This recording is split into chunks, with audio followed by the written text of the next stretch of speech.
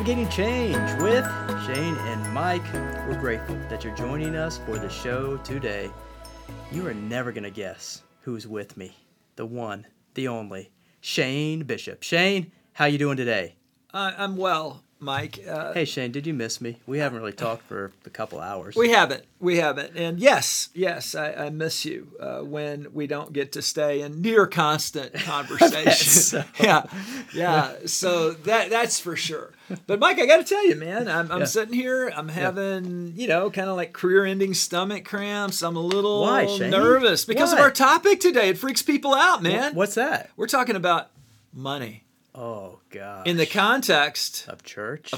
Uh-oh. Oh, my gosh. Did you hear that? People just stopped the podcast. They did. All over the country. They did. We average about, 13 people a week plus my mother. I feel like that 13 are still with us, but my mom just got off. I feel like she just abandoned the ship. She jumped overboard without a life raft. Yeah. Because we're going to talk about money. And money makes people nervous. Very nervous, especially with church and money. Shane, do you have any experiences with that over the years? Do people ever get a little awkward with church and money? Well, I got two great stories for you. Okay. If, great. That may be you should let me hyperbole. say. Yeah. Okay. My daughter always comes up to me and she goes, "Daddy, I have the most hilarious joke you've ever heard." And I said, "Don't do that to yourself, kid.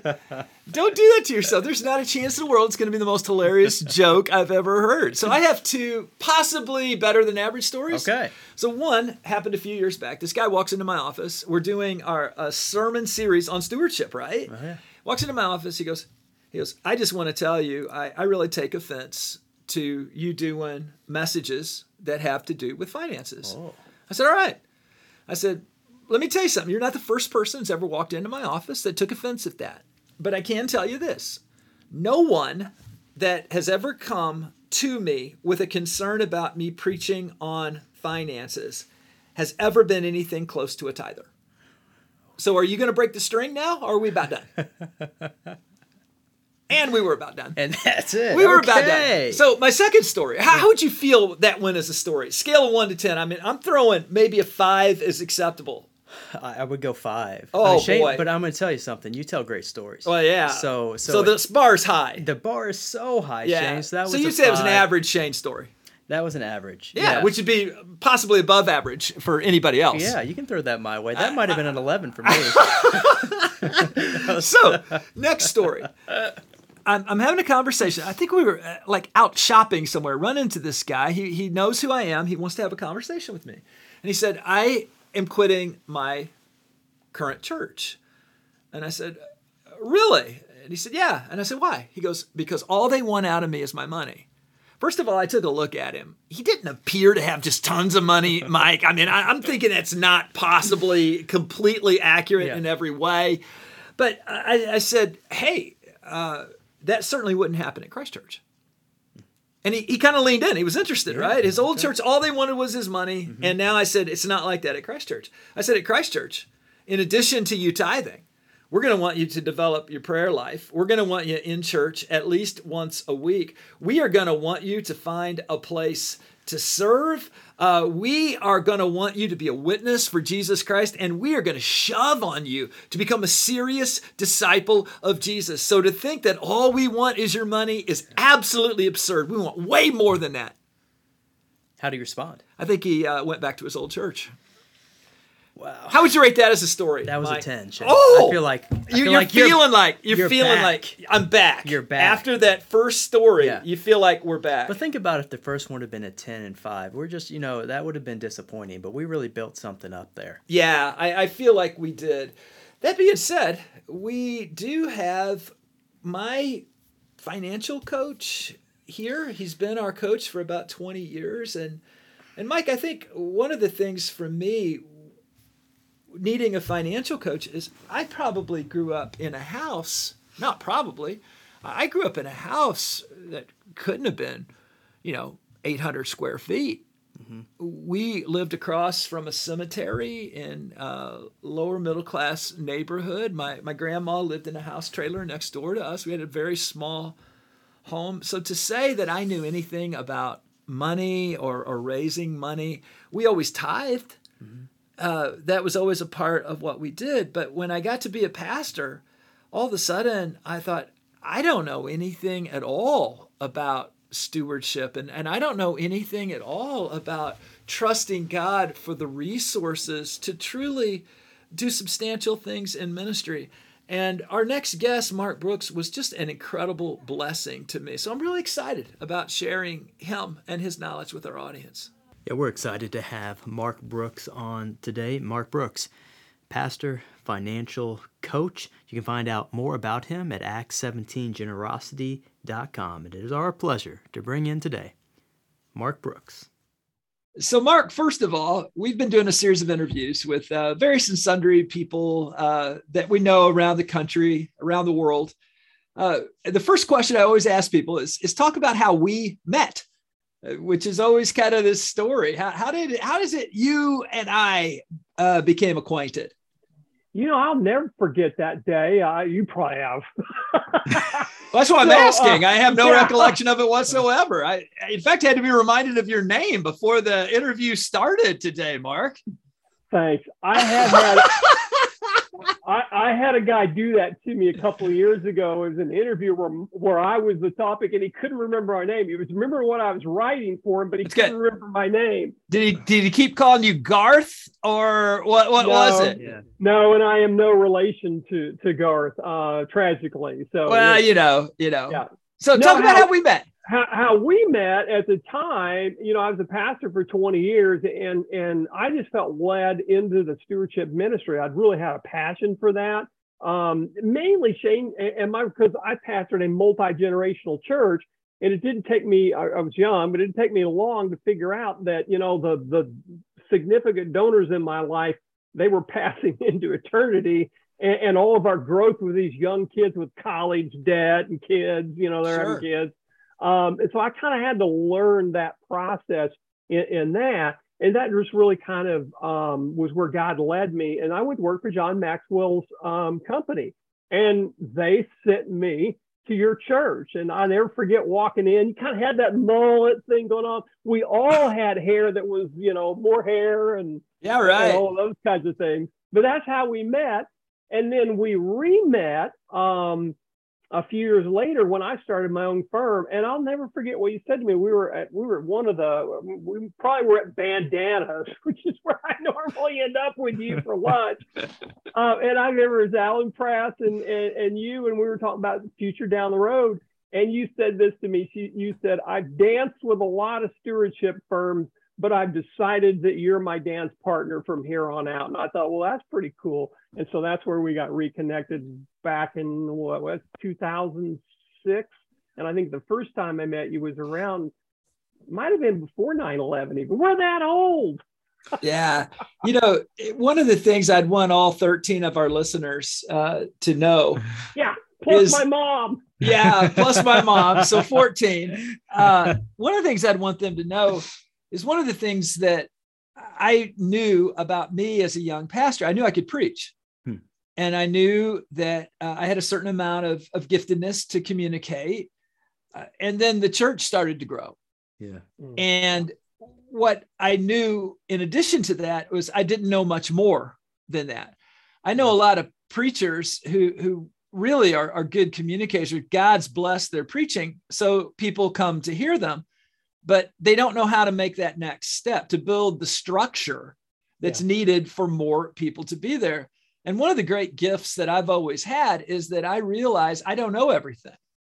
And I needed help, particularly when it came to, we were out of space, we needed money. I just knew I needed help. And for me, that has been one of the reoccurring realities of my ministry. As God has blessed it, I need people to speak into my life in ways and to teach me things I don't know. So you actually came at a really important time for me, Mark. And the other thing was you were a guy who you're not pretentious, which I've always really liked about you, but you were just kind of a regular guy who knew a heck of a lot more about certain things than I did, who loved God and could communicate in ways that made sense to regular people. And that's really what sort of made me lean that way. I thought, Mark's a guy, I don't want to have a transactional relationship for a single capital campaign, but he's somebody that I would really like to have as a ministry partner. And that's certainly what you've been. Yeah. And I think that plays back to, what God, always in our lives, Shane, when you look back on events and you think, oh, that was horrible. And recently I had the wonderful opportunity. I write a newsletter for the Missouri Baptist Convention. Well, their executive director, he and I ran against one another for, this is going to sound really weird, the recording secretary of the Southern Baptist Convention. What was I thinking? We ran against one another, and he beat me to death because we were in his home state. Anyway, I nudged his wife the other night. It was like 25 years ago. And I said, best thing ever happened to me was losing to John. Hey, and you think at the time, oh, what a setback. But then you see God's hand in that. And I saw God's hand in what he was doing for me, having spent time in the pastorate. I know what that's like. And it's funny because I'm writing this 2 weeks from now newsletter, and I'm writing on that story about, as a young pastor, everything that I learned about generosity or stewardship, I learned from somebody else's book. I didn't learn it at college, and I didn't learn it at seminary. I learned a lot of good stuff, but I didn't learn those things. And so when I got into the stewardship field, it was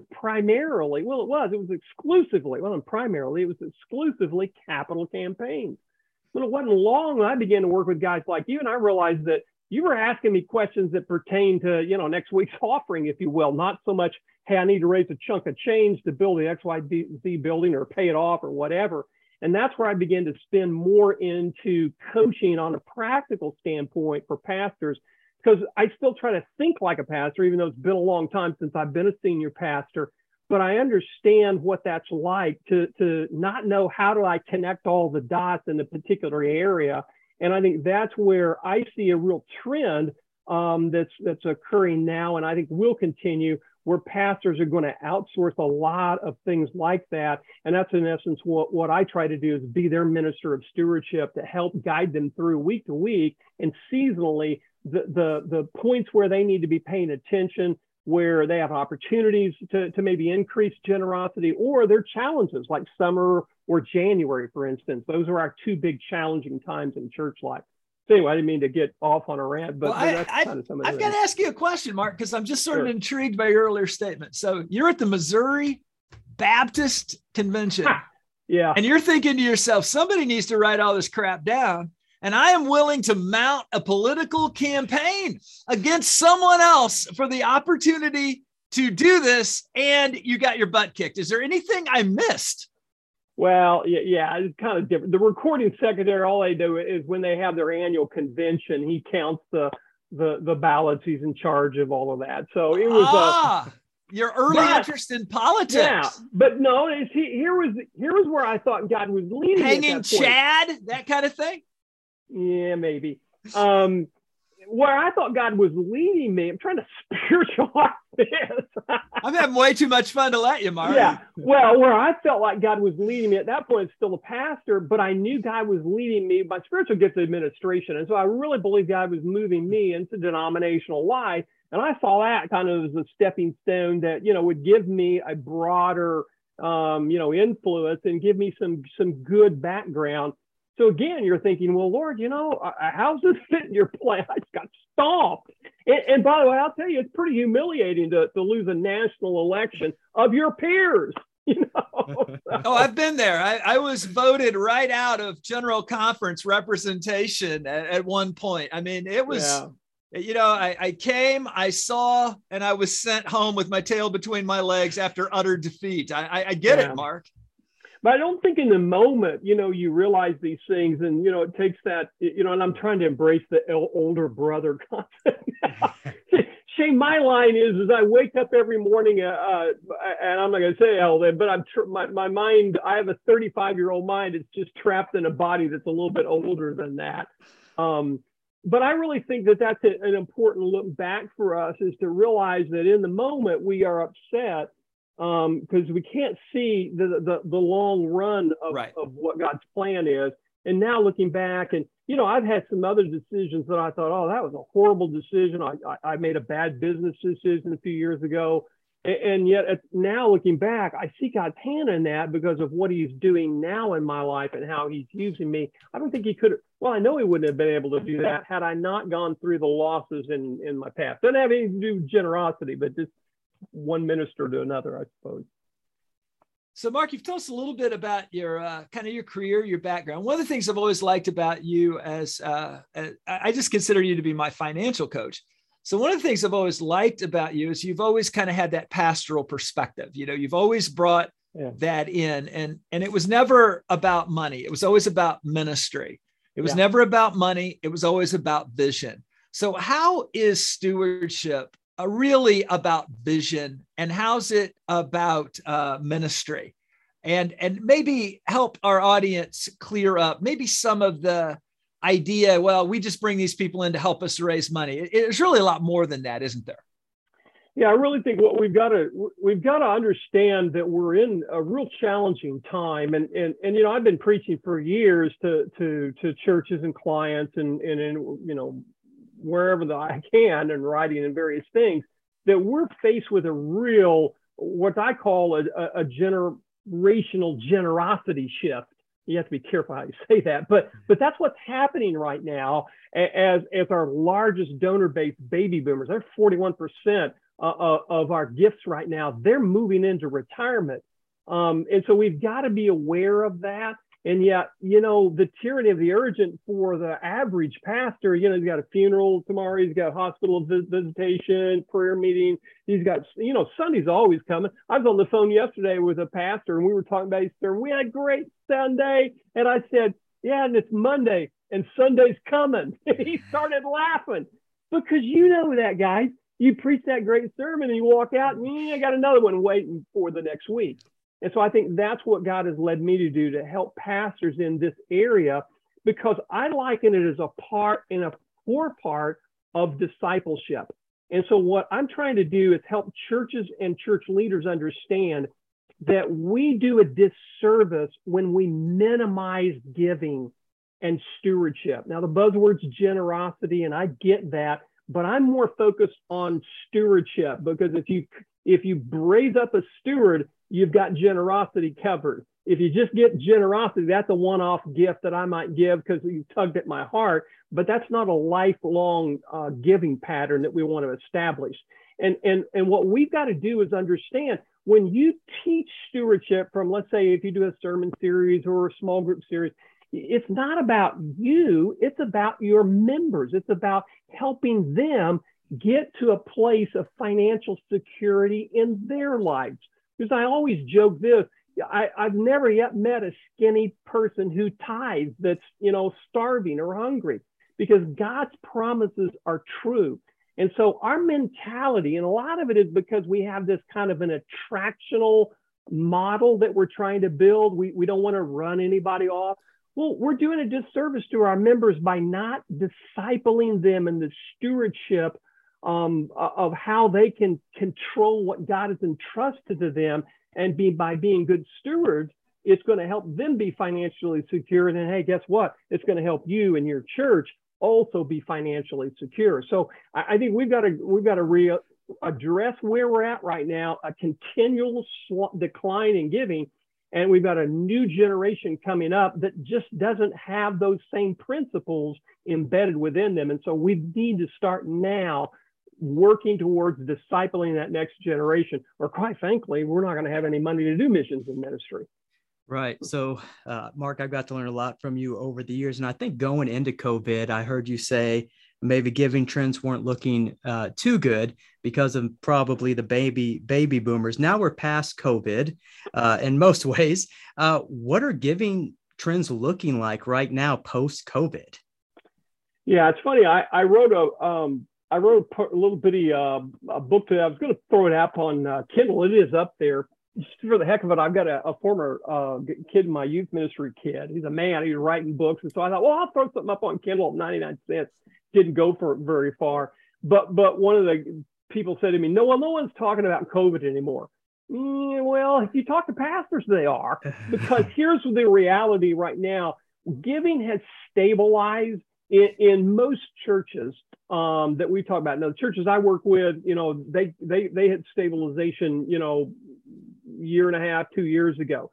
But here's what the question I find we're not asking. Now, when I say stabilize, a lot of churches, they're within about 5 to 10% of where their giving was pre-COVID. And here's where we're at. And this happens both in local churches and denominations when they report, we've gotten happy with that. That's our new normal. And we're okay with that.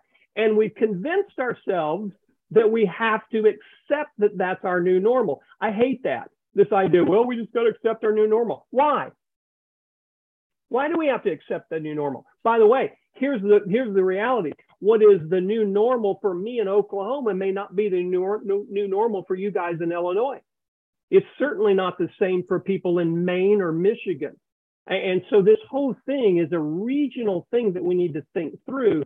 But what I found is that even if you're at 5%, now let's say this, here's another thing we've got to think about, guys, that I don't know, because we're trained in church history and some of us in Greek. If they had back in the day the computer programs they have today, I might have made a B in Greek.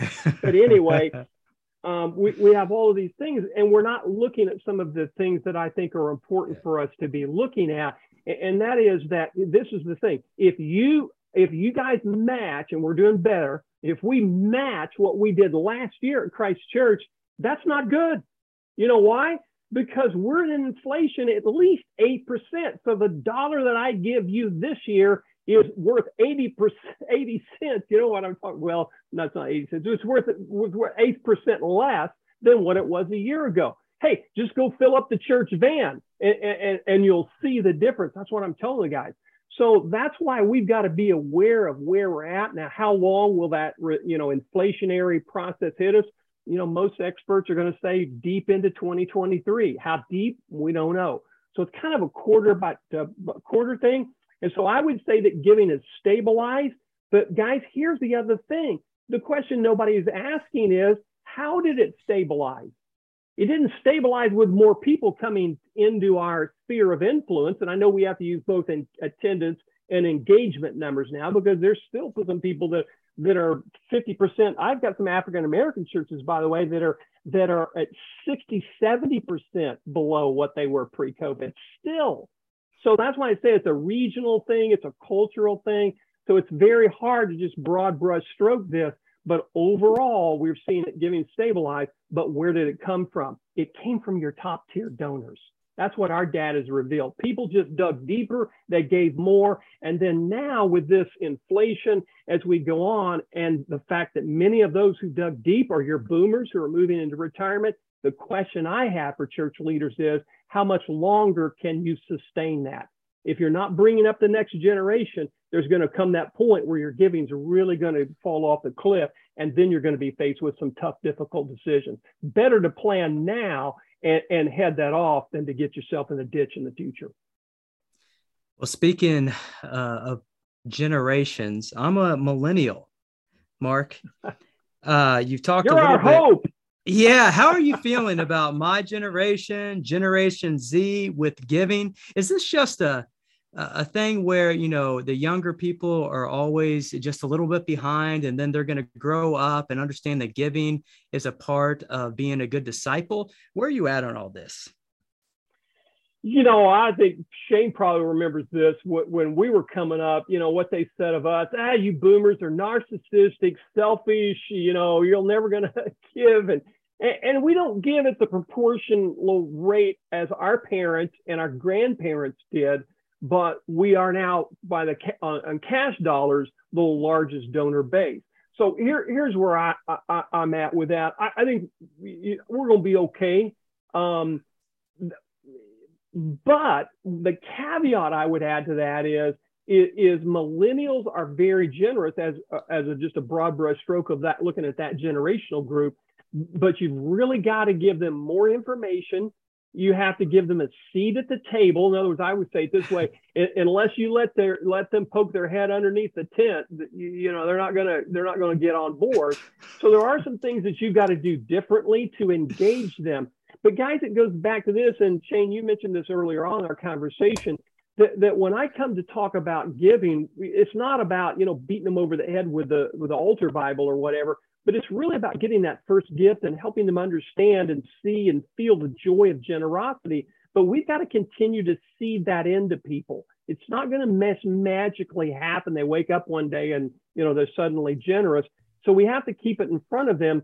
And what we do is we connect the vision of what we're doing to what we're giving. And so when you give $1 here, lives are going to be changed. And when we steal a word here from somebody famous, when we visioneer this, then people have a better feel of participating in that process, because I realize my gift is making an impact. I'm being obedient, but my gift's making an impact. We got to get the first gift to get them to the point where they understand the obedience of it. And I think that's where we have to really kind of work to.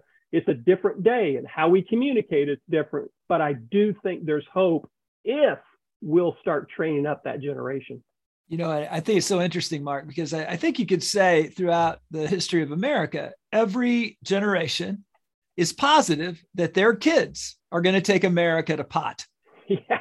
I mean, you think about it. I mean, we raised the millennials. The boomers raised the millennials. What we're really saying when we say we don't have confidence in millennials is that we are terrible parents and have no faith in our own children. That's always kind of fascinated me. Hey, what I'd like to talk about a little bit here is I think we could get pretty pessimistic about the future of charitable giving. I think it's pretty easy to get pessimistic about the future of church giving, at least the kind of giving we've grown accustomed to seeing. What would be a couple of pieces of advice that you'd say every church needs to be doing this right now to prepare for the future? What would you say to our listeners out there? What does every church need to be doing right now in light of these realities?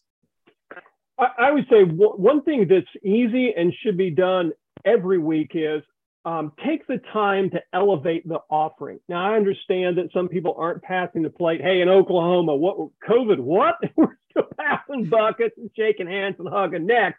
But I always say this, you have a captured audience, if you will. And that Sunday morning or Saturday night or whatever it is, but that weekend worship event, that is your primary communication point. Therefore, it's your primary discipleship point. Now, I know we don't normally think of it that way, but we need to change our thinking. And so in 2 minutes or less, and I always try to say less, and no one ever hears less, but I don't want to say it's 30 seconds or 15 seconds or whatever, but I feel like you ought to teach the value and the importance of the offering and giving, and make it truly what it is, and that's worship. That's the first thing. I think the second thing that I would say is you always want to be thinking about the connection. How do we connect the story behind what we're doing, changing lives, to giving? Then that helps energize people. Because what my contention is that it's not that we talk too much about money that turns people off. It's how we talk about it.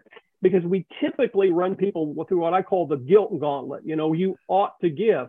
Well, I think nearly everybody knows they ought to give. That's not the issue.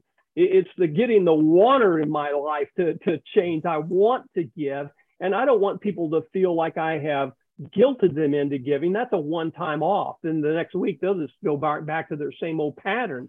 But I want to change their life, and in the process, help them see that they're changing lives. So I think how we just approach that needs to be different, because we've got to come to understand that teaching stewardship is a vital part of our discipleship process.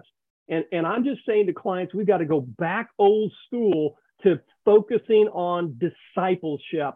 My quiet time this morning was 2 Timothy, train faithful men who will be able to train others. And that's been the pattern. We've gotten away from that. We need to go back to that. And that's why I think we need to do that in small groups. And Shane, I know you guys press for having a plan to help people get out of debt. We need to do those practical kind of things, whether it's financial peace or some of the other programs that are out there. That's what I always recommend. And then I'm throwing at you several, but one final thing that I would say we need to be focused on. We miss my parents' generation of estates. And we're missing millions of dollars in kingdom, potential growth by not sharing with our boomers that they need to consider leaving behind in their estate some portion of a bequest to the church that just nurtured them, and in many instances nurtured their kids and their grandkids. And so I really believe we need to be teaching stewardship from the womb to the tomb, baby. That's where I'm at. And I know I'm the hammer, I'm the stewardship guy, but I really think those things, a weekly focus in your worship on stewardship and the value of it, thinking about making a connection from vision to giving, helping your people practically maintain a real healthy lifestyle that they can be a good steward, and then helping them think through, how can I invest beyond my life into the future of this church that has meant so much to me? If you'll focus on those things, you'll be well on the way to being financially stable. One of the things I talk to pastors about is I think when it comes to giving, we've got to lead from the front as pastors and with giving. Some years ago, I wrote an article, one of those things, Christian leadership or something along those lines. And I eventually stopped writing because I got tired of being criticized by Europeans who are trolls. But the bottom line was simply this. When I wrote this article about why pastors should tithe, Mark, you would not believe the venom in the feedback I got from pastors.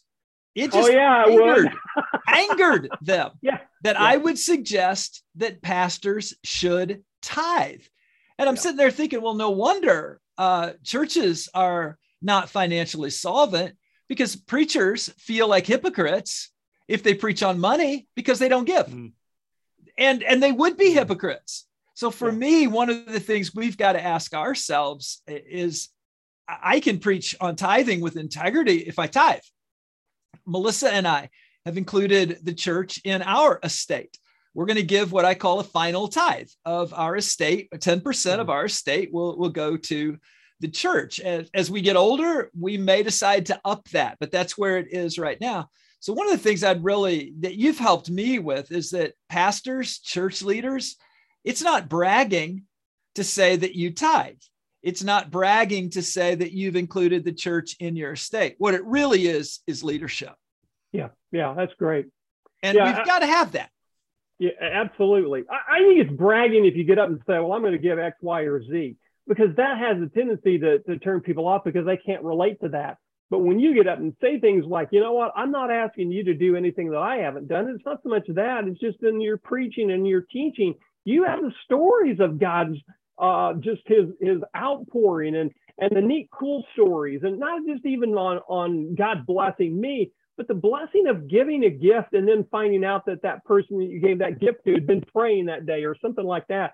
So there's just amazing stories out there. And Shane, that's another old school thing that I'd like to just come back and say to churches that we need to come back to. The good old fashioned testimony. Yeah. There is nothing that a pastor can do sermonically or anything else other than Mary Jane Methodist or Billy Bob Baptist or Chris Church, whatever, getting up and saying, here's how God's blessed my life as a result of being a steward. And that's what the laity can do. And that's another thing. You go back to that 2 Timothy model, train up faithful men and women who will train up others. And so if we will take that approach to stewardship, it's powerful when those who are the elder brothers now share into the younger couples. Hey, you know what? I feel your pain. We know exactly what that's like. You want to see the trailer Valerie and I don't even know if I carried her over the threshold. I don't think it was the little trailer we lived in. I don't think it was big enough for me to carry her over the threshold after we got married, but it was a dive, so we've all been through those times of struggle, but we've got the testimonies of God's faithfulness in our lives. And I think that's so powerful that we need to communicate that. We just need to change the conversation and how we approach this. And I think you're right, Shane, because it starts with us as ministers. When we have a better attitude about it, not a guilt-laden attitude, but we have a good attitude about it, and we see that we're helping not just our church advance financially, but we're helping our members become financially secure. That's just a blessing. And so we need to look at it that way. Yeah, I'm not at all shy to ask people to give because I believe in what we're doing. That's the key, isn't it? I believe in what we're doing. And, a church can celebrate a ministry and people will go, well, that's really nice. Or a church can celebrate a ministry and we can say, this happens because you give. Yeah. Now, all of a sudden, they've got a thumbprint in that. They got to share a stake in that. And I wonder if with our language, we could do a better job, not just telling our stories, but connecting our stories to the stewardship of God's people. Yeah, it starts by we've got to get away from this apology and this fear that we think we're running people off. And we've all heard the big guys get up and say, we started our church by going out in the community and serving it. What's the one thing you don't like about church? Well, all the church talks about is money. Well, I've always thought that was a horrible story. That means you let lost people and carnal people determine the course of your church. Not a good thing. And my comeback on that, and by the way, I've been members of a couple of those churches that accuse that kind of thing, why we don't pass the offering plate. But my comeback was, it was an okay question to ask. You just misinterpreted the answer that they gave you. And I go back to again saying, it's not that they don't like to give, because Americans are the most generous country in the world. And right before COVID, 2 years before COVID, we eclipsed the $4 billion amount in charitable giving for the first time. And we're hitting it again, even post-COVID. So that says that people don't mind when charities ask them for giving. We don't ask the right way. And so that's, again, why we're going to come back and retrain and rethink how we look at this, because quite honestly, again, we're not doing a service to our people, and we're certainly not doing a service to the organization that we're called to lead if we're not thinking forward about how are we going to be prepared to face the future financially, whatever might come our way. And COVID, I think, was a great revelation and wake-up call for us all, because it showed us in 2020 what life in 2030 was going to look like if we don't take action. And that's the positive thing. Come back to you mentioned, Shane. This doesn't mean that everything's just going to fall apart and everybody's going to stop giving. No, they're going to find the church that's alive. They're going to find the church that's doing something, and they're going to join that church, and they'll give their hard-earned money to support that church because of the vision of that church. And so that's what I say to guys. It doesn't matter if you're running 50, if you're running 5,000. It's all a vision thing. And what are you doing for the kingdom? And people will be attracted when you're doing things for the kingdom. If you're just sitting there complaining, they're going to run away from that. Well, Mark, thank you so much for joining us and giving us all this wisdom today. We've been closing these interviews with praying for our guests. We would love to pray for you, for your ministry. How can we pray for you, Mark? I tell you something, you pray real practical for me. I'm kind of down. I have a handful of churches that I consult with. Christ Church is one of them. And I still do that. And I do an occasional capital campaign, but primarily now I'm writing. And so I write 2 newsletters, and I've got 2 blogs a week I write for onlinegiving.org. And on top of all of the other, manuals and different things, we could just get interviewer manuals, that kind of thing. And I'll just tell you this straight up. That's cranking out a lot of material. And I don't want to just crank out material. I want to crank out things that are worthwhile for the kingdom and for pastors. And you get those, just like sermons, you get those days you're like, this just isn't happening. And, this is one of these days, and I got in here and I thought, oh, man. And, God always speaks to me. But that's where I was praying today. Lord, speak to me so I can speak into the lives of these other guys, because I realize how important it is. And that'd be my prayer, I think. All right. Can we pray for you right now? You bet. You bet. All right. God, we thank you for Mark, and God, for the clear wisdom that you have given him over the years. God, we thank you for him. We celebrate, God, how you have used him here at Christ Church, but also all around the country. God, the gifts that you've poured into him, the gifts that you've used through him, God, have blessed ministries, have blessed pastors, have blessed people, have moved your kingdom forward. We thank you, God, how you're continuing to use him. And God, we pray that all that you've poured into him continues to be poured out and connected with all the pastors and all the ministry and all the people that you intend. So we pray your favor to be upon him. We pray your blessing to go with him. We pray blessings also over him and his entire family. We pray this through Jesus' strong name. Amen. Hey, Mark, Amen. if people want to get a hold of you, what's the best way to do it? Best, easiest way is this Acts 17, the number, acts17coach.com, and that'll take them straight to my website, and they can find out all about everything there. acts17coach.com. Outstanding. Thanks for hanging out with us today, Mark. Hey, Blessings man, to my you, pleasure. man. Thanks, Take Mark. care, guys. Good to see you again. We want to thank Mark Brooks for joining us today. Hey, if you want to learn more about Mark, about his ministry, make sure you visit acts17generosity.com. And we want to thank you for joining us for Navigating Change with Shane and Mike. And like always, remember, keep the change.